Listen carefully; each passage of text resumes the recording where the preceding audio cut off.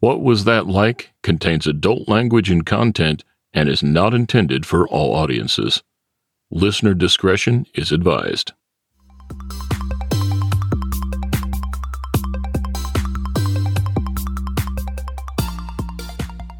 Welcome to What Was That Like? I'm your host, Scott Johnson. This is the show where we talk to regular people just like you or just like me, who have found themselves in an extremely unusual situation.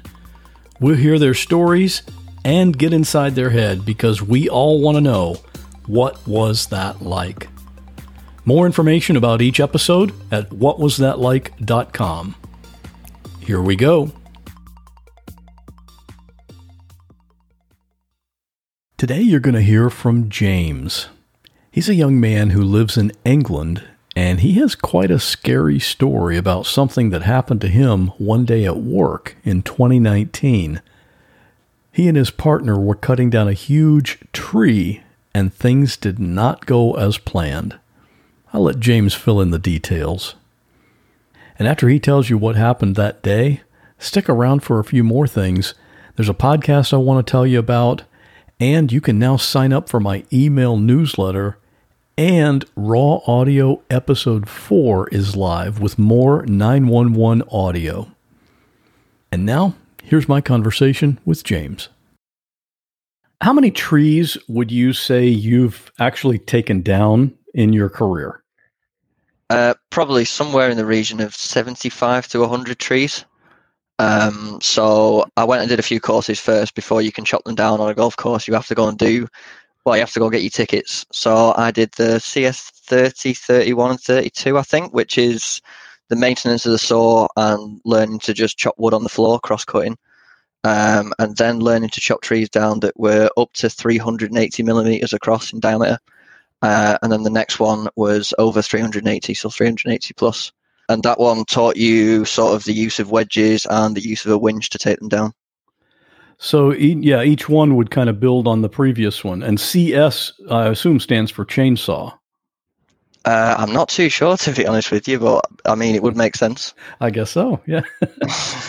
All right.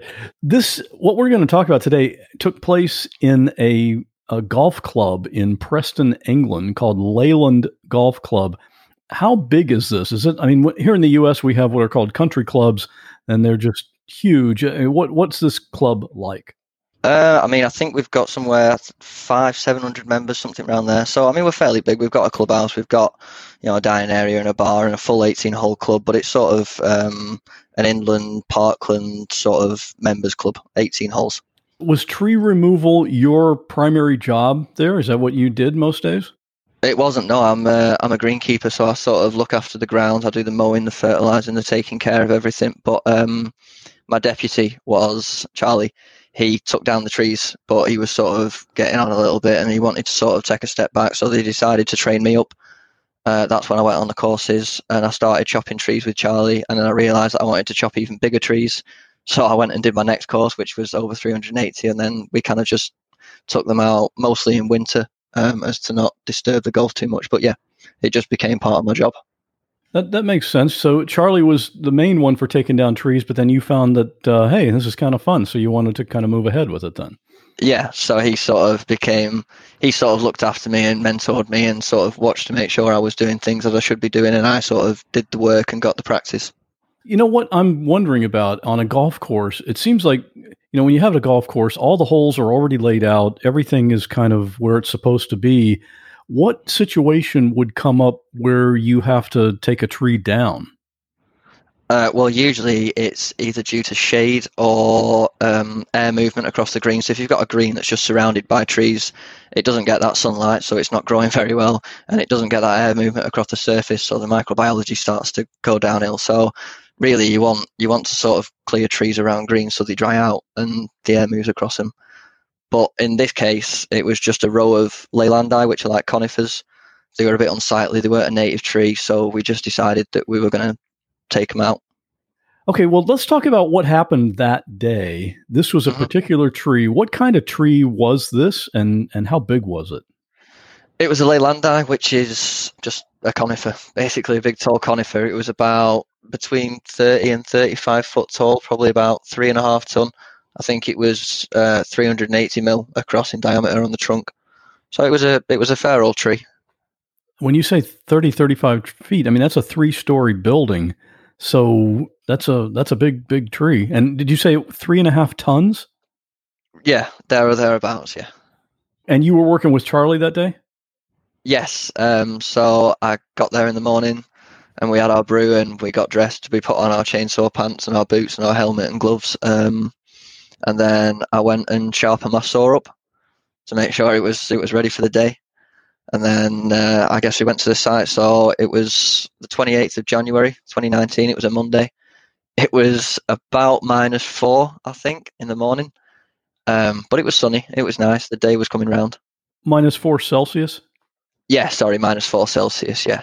I know Fahrenheit because I'm just a dumb American, but I guess probably would be like 25 degrees Fahrenheit, something like that. So roughly, yeah, something around there. Yeah, a cold winter day. Okay. It was chilly, yeah. But the pants are quite heavy and the boots and everything you have on, and when you start working you get pretty warm. So I think I was wearing my thermals and then t-shirt, jumper and just a hoodie over the top. Do you have to sharpen your chainsaw every day? Not every day. It depends what you're cutting through. So Leyland dies they've got sap in them and they make your saw go quite blunt quite quick. So I usually make sure that I sharpen it in the morning and sharpen it again at dinner time if I need to. So you're approaching this huge tree. How do you plan, or how do you strategize on where to make it fall? And because I know this can be a pretty exact science. I mean, I've seen some videos where some professional tree removal team is taking down a big tree in a populated neighborhood, and they have to aim it and have it come down like right between two houses, and it goes right where they want it to. But then I've seen other videos where it didn't quite happen that way, and it comes down and splits a house in two. So obviously, there's a lot of planning ahead of time that goes into this, right? There is, yeah. So we went and had a look at it first, me, my boss, and my deputy. And we decided we were going to cordon off the fairway so there wasn't golfers walking past or any sort of danger from them. Because you wouldn't want the tree to fall on someone. You wouldn't, no. No, the last thing you want. So, yeah, we decided which way we wanted it to go because to the left of us was the green, so we didn't want to drop it on the green, so we decided to take it straight out across the fairway. So we decided on all that and what we were going to do and how we were going to do it, and then he sort of left us to it. And we went over to it and we marked it up, so we decided where we were going to put the gob cut, which is like the triangle piece of wood that you take out at the front, that determines which way it's going to go. So you sort of line that up with the direction you want the tree to fall. So we did that and took that out. Just before, there was another one of my work colleagues, Guy. He was coming to help us sort of take the branches away and help us clear up after we chopped it down. So he just nipped back to the shed to get his helmet, and then he was coming back to give us a hand moving all the branches. So he set off, me and Charlie started chopping the tree down. We did the gob cut, we did the back cut, and we used wedges. So a wedge is just looks like a piece, like a block of cheese, I guess, like a triangle shaped piece of cheese, but it's made out of metal, and you hit it into the back cut with a sledgehammer and it sort of lifts the tree up and leans it over the hinge, which makes it fall over.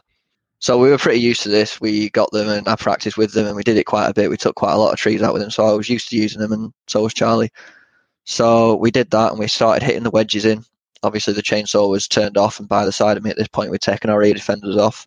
So we could hear the tree cracking. When it starts to fall, it starts to crack, the hinge starts to split. So we were listening for that. And we kept whacking the wedges in and it started cracking, and we thought, there it goes. So we started to walk off to the left of us. And we were walking away and we were chatting. I don't remember what we were saying, but I think we were talking about something. And then I remember him saying with panic that, oh shit, or oh look, or something like that, something that got my attention. And I turned round and it was just dark. I didn't really get what was going on. And then about a second later, yeah, the tree hit us. So you turned around and you said it went dark because this tree was so huge. And it covered a bunch of, most of the sky as you're looking up, and you just see it coming toward you. Yeah, because behind us at the time was the sun that was rising, so it was light. And I remember turning around and thinking the sun wasn't there. And I didn't really get what was going on. And then there was I mean, it's quite it. When I chop a tree down, it doesn't usually sound that loud, but when you're in the middle of it, it's loud. You can hear the branches sort of coming into the floor and the thud of the trunk hitting the ground, and it was pretty loud. So you knew it was falling, and you weren't watching it. And it just fell in a completely different direction than what you expected it to fall. It fell pretty much 90 degrees to where we had aimed it. Do you know now, after the fact, why it fell that way? Not really. I mean, some people have their side and other people's have different opinions. I mean, there's no one that's really come to any massive conclusion apart from the fact that it was an accident. A tree that big does what it wants to do, I guess. I mean, yeah, gravity just took it where it wanted to go. I mean, I don't remember much about it hitting me, but I remember the next thing I remember, I was sort of led in a cocoon of branches, sort of right in the middle of the tree. The trunk was about 2-3 foot to the left of me. Something I've been recently making a deliberate effort with is to read more. There are lots of books I want to read, and I try to read every day, even if it's just a few pages. That little bit each day adds up, and it can make a big difference. It's like taking care of your gut. Even though it's not big, it supports the health of your whole body. Seed's DS-01 Daily Synbiotic benefits not just your gut and your heart, which aren't outwardly visible, but your skin too, which you can see. Every morning it's the same thing, 2 capsules of Seed DS-01. And sometimes I wonder, is it normal to feel this great? It helps support digestive health with optimal gut bacteria levels, and thankfully that's all backed up by science, and all the supporting data is on their website. If you're trying to avoid sugar, soy, peanuts, or gluten, you're good to go. And I was reading the literature and I thought, you had me at vegan, because it's that too. And if you have kids, DS-01 is the first multi-strain symbiotic shown to be tolerable and health-promoting in a cohort of children aged 3 to 17. And you can use this promo code to give it a try. Trust your gut with Seed's DS-01 Daily Synbiotic. Go to seed.com/what and use code 25what to get 25% off your first month. That's 25% off your first month of Seed's DS-01 Daily Synbiotic at seed.com/what, code 25what. I don't know how many other people do this, but I like to plan my weekly meals. Maybe I'm just weird, but I like quick and easy. That's just one of the benefits you can get with CookUnity. Go to cookunity.com/what or enter code WHAT before checkout to get 50% off your first week. One of the dishes I recently had was the Green Goddess Falafel Bowl. Oh, I loved it. The falafel was seasoned perfectly, and I love how crispy it is on the outside, but really moist on the inside. It's a signature dish of Einat Admoni. She's known around the world as a chef. You've probably seen her on TV. And her dishes are made right here in Florida, so I'm supporting local business, and I love that. And the convenience of CookUnity is crazy. I mean, I've got podcast episodes to produce. I don't have time for cooking. These meals are delivered fully cooked. So when it's time to eat, I pick a meal based on my mood for that day, I heat it for a few minutes, and enjoy. The menus are updated every week, so there's always something new to try. You can choose from over 350 meals based on your dietary needs or taste preferences, or go wild and have CookUnity pick for you, because every meal is just amazing. Make the best meal plan ever with the convenience, chef-level quality, and endless variety of CookUnity. Go to cookunity.com/what or enter code WHAT before checkout for 50% off your first week. That's 50% off your first week by using code WHAT or going to cookunity.com/what. I remember calling out to Charlie, and he was sort of 2-3 foot on the other side of the trunk. But fortunately, I didn't know this at the time, but there was a mound next to the green that the tree had hit, which means that the trunk didn't go all the way down to the floor. And I think if it had have gone all the way down to the floor, it would have been game over. Right, yeah, because so it fell kind of in between the two of you. It fell in between the two of us, yeah, but the end of it hit I mean, it wasn't a big mound, but it was substantial enough for the trunk not to actually reach the floor. It was raised slightly. And if you were just 2 or 3 feet from where the trunk was, obviously the largest branches are closest to the trunk. So you got hit by some pretty big pieces of wood. Yeah, it flattened me. So my feet sort of slipped out in front of me, and it hit the back of my head. and folded my head towards my toes and then just like crushed me in half. And then I bounced back, and I remember sort of lying down, and I had a tree around me. Obviously, I was quite a long way from the outside of the tree at this point. And then I guess I had that little moment where your adrenaline's pumping, and I was just thinking that was crazy. Like I was trying to work out what had happened, and then the pain kicked in, and it was some serious pain. I'd say it was, I probably had maybe a couple of seconds where I was just working stuff out and trying to figure out what had gone on, and then I just got overcome by pain. So, I mean, not much was going through my head at first. I was just sort of screaming, and Charlie was speaking to me, and he was saying that, I want you to breathe and calm down, just take some deep breaths, and we're going to be all right. We're going to work through it. I mean, I think without him initially, I wouldn't have done as well as I did. So he sort of brought my breathing back down and calmed me down, and we were just talking, and he was trying to have a little bit of a laugh with me and keep me going. So I was led in this tree in the cocoon, and I couldn't move. I eventually managed to grab hold of a branch above me with my arms and pull myself backwards and sort of lie myself up a little bit so I was comfier. And Charlie rung my boss, Scott, and told him what had happened and that we need rescuing. So then he got in touch with the ambulance and the fire and told them to come down, and we had to wait for them. I think I was there 2 hours until they had me in an ambulance. So you were on the ground under the tree for 2 hours? Yeah. So Guy was on his way back, so he eventually arrived. I mean, not eventually. I mean, it took him a couple of minutes. He was running, so he turned up, and he was training first aid. So he was sort of trying to keep me talking, but I was finding it hard to breathe because of the pain in my back. So we ended up. I was just speaking to Charlie, and then Charlie was telling Guy that I was okay.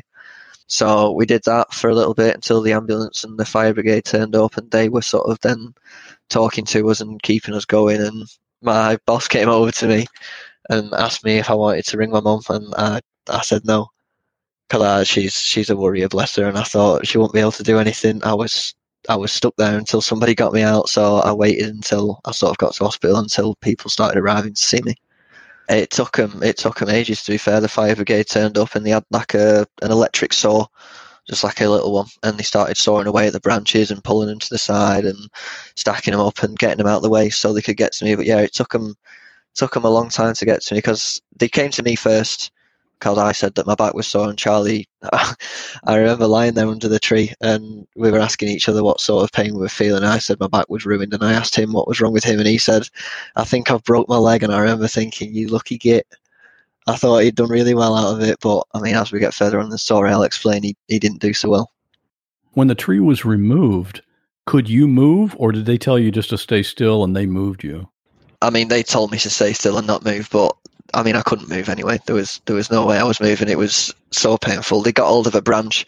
When they eventually got to me, there was a branch that was underneath my back, and I remember him pulling that branch out, and that hurt quite a lot. So they eventually got in with the spinal board, and they sort of slid me out onto the spinal board, strapped me up in a spider brace, put me in a head brace, and they lifted me up and took me to the ambulance and sort of tended to me in there. So I had quite a substantial compression fracture to my second lower vertebrae in my spine, and 3 knackered ligaments and tendons in my ankle as well. So it wasn't just your spine; your ankle was. Yeah, my ankle. I didn't realise at the time, and I didn't notice for a while that my ankle was busted up. But yeah, when they tried to take my boot off and it wasn't coming off, that's when they sort of realised that it was larger than it should be.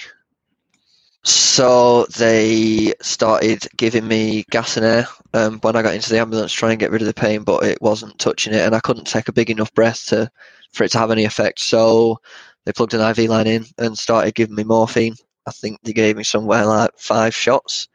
So by the time I'd arrived at hospital, I was all right. I feel like I wasn't feeling much pain anymore.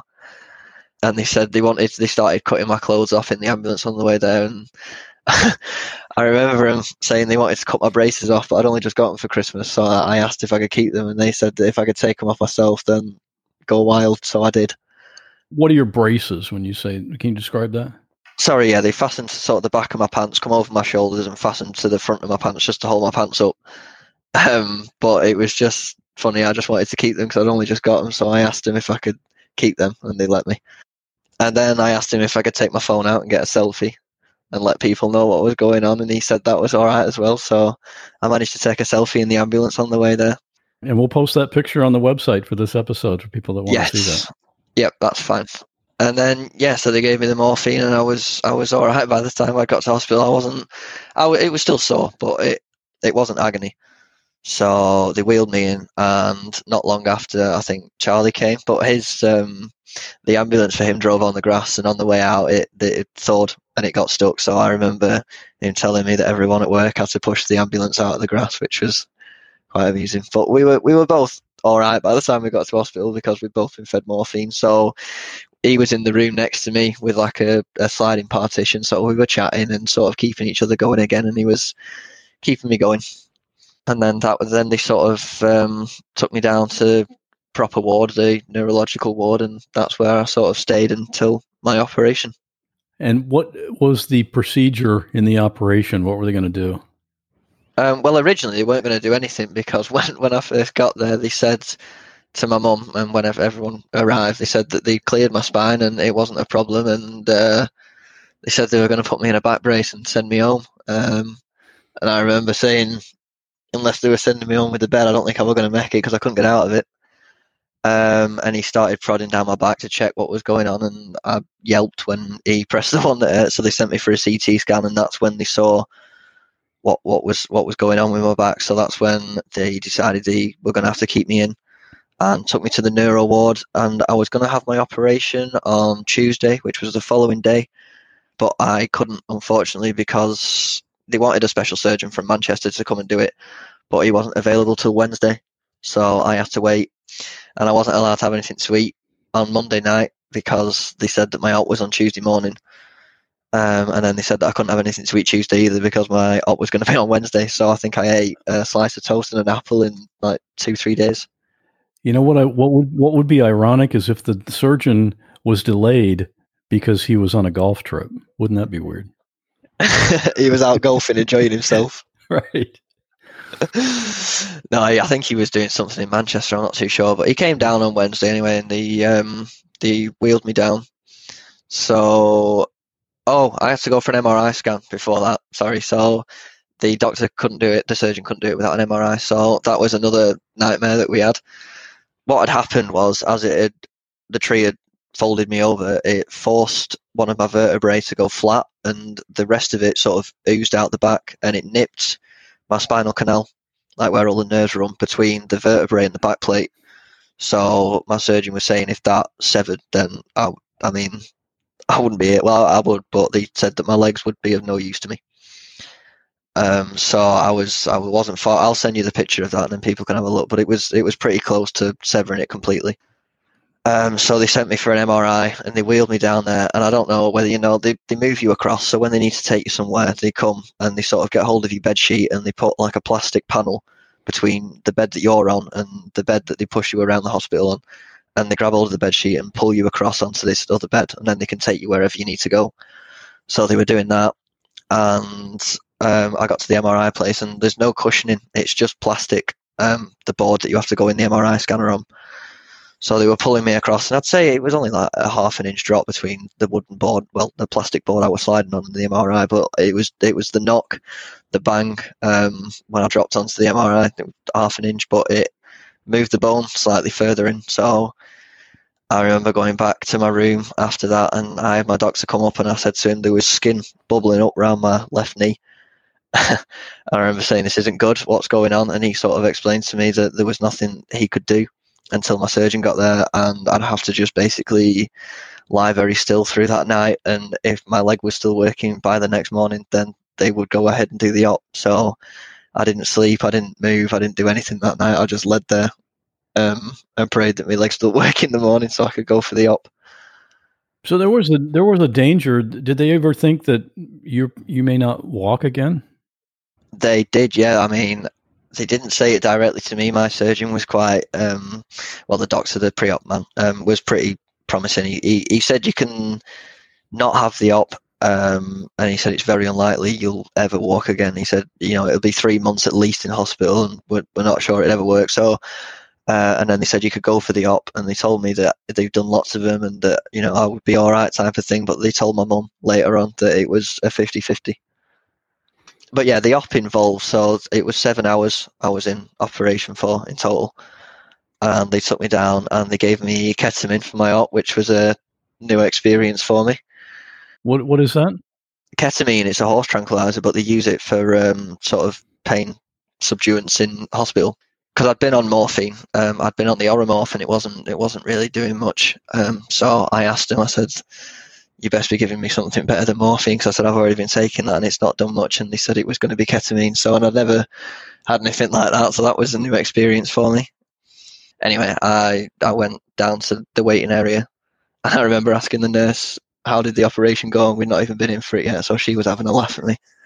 And they wheeled me in and did the op, and I was unconscious at this point, but from what I'm aware, I've got 9 scars on my back, so they went in with keyhole, and the piece of the vertebrae that was nipping the back plate, they cut that off with like a surgical cutter, and then the wings on the side of the vertebrae, they drilled into them, and they put screws in. So I've got 8 screws, and then they put 2 bars in, 2 metal bars on either side. So I think the screws are titanium, the bars are steel, I think. But they put them in, and then they sealed me all back up, and that's what I've got now. That's what I'll always have. So you will activate some metal detectors when you go through the airport? I will, yes. I do now beep when I go through security. And how did Charlie end up?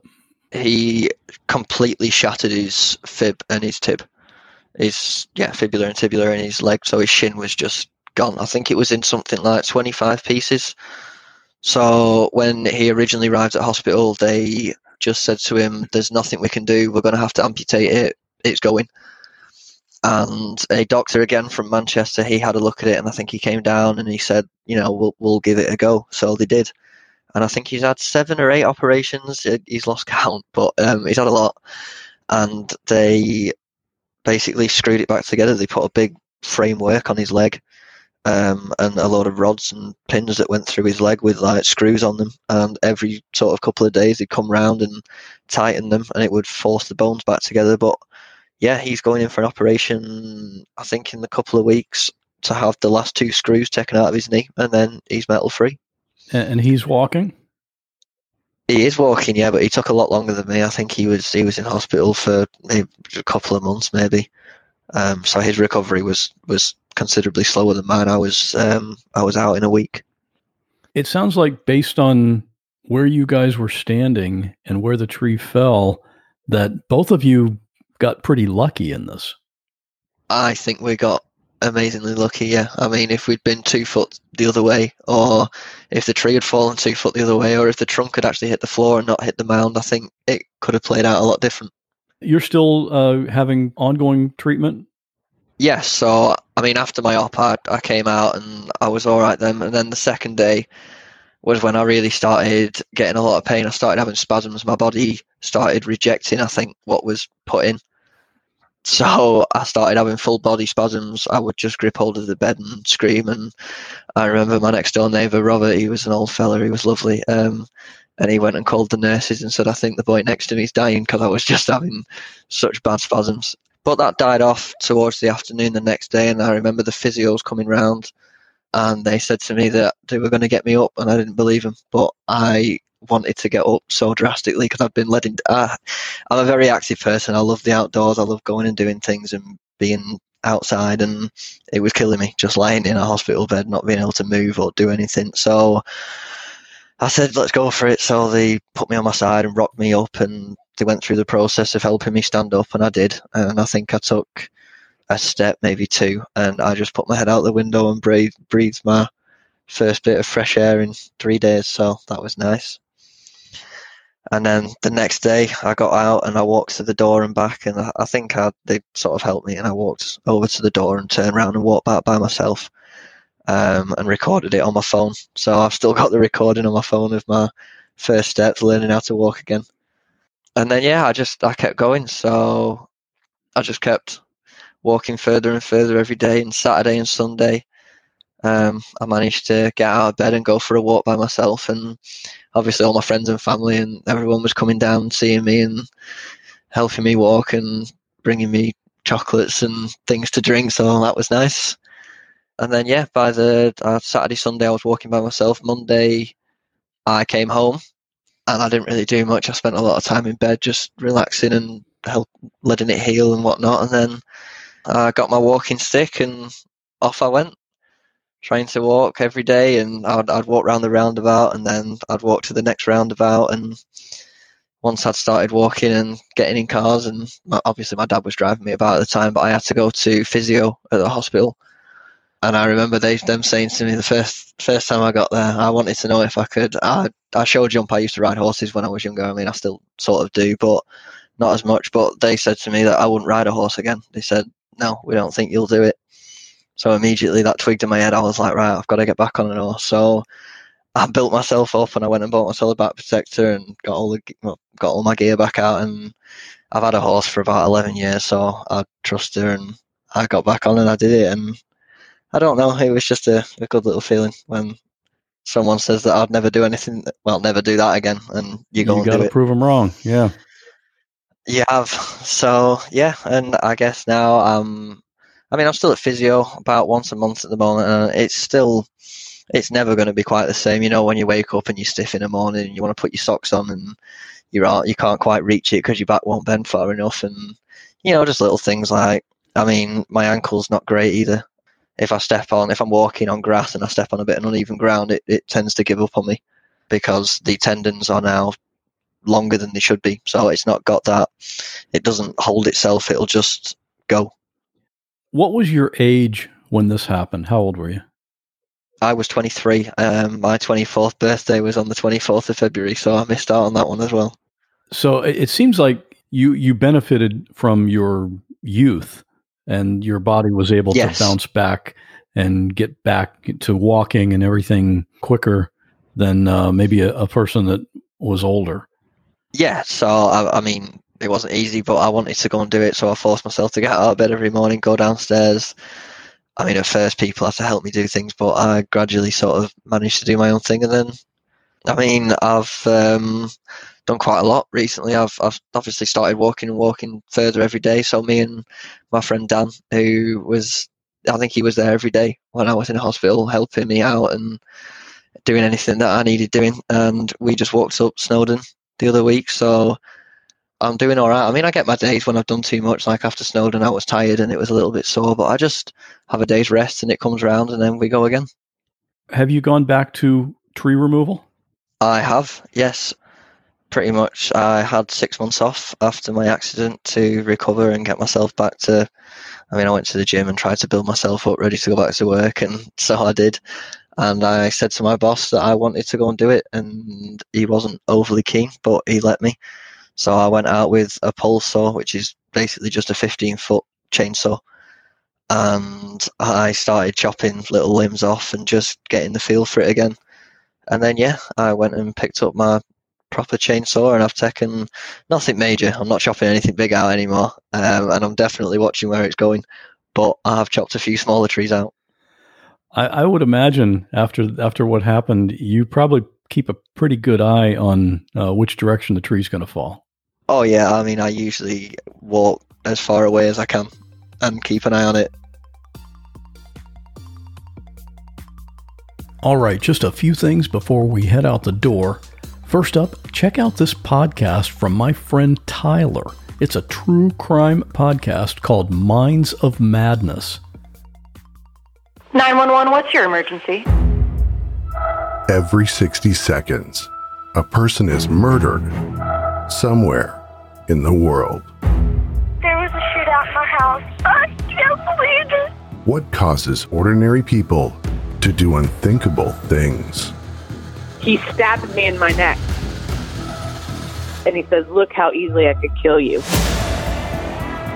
The Minds of Madness is a true crime podcast that examines the most disturbing criminal minds. We shed a light on the devastating impact these violent crimes have on the victims and their families. When you get calls in the night, you know they're not good or they're wrong numbers. you'll hear about the incredible strength of the survivors and what they did to fight back. I was studying his face because I was thinking, if I get out of this, I'm going to get you someday. Subscribe to the Minds of Madness podcast today on Apple Podcasts, Stitcher, Spotify, and Google Play.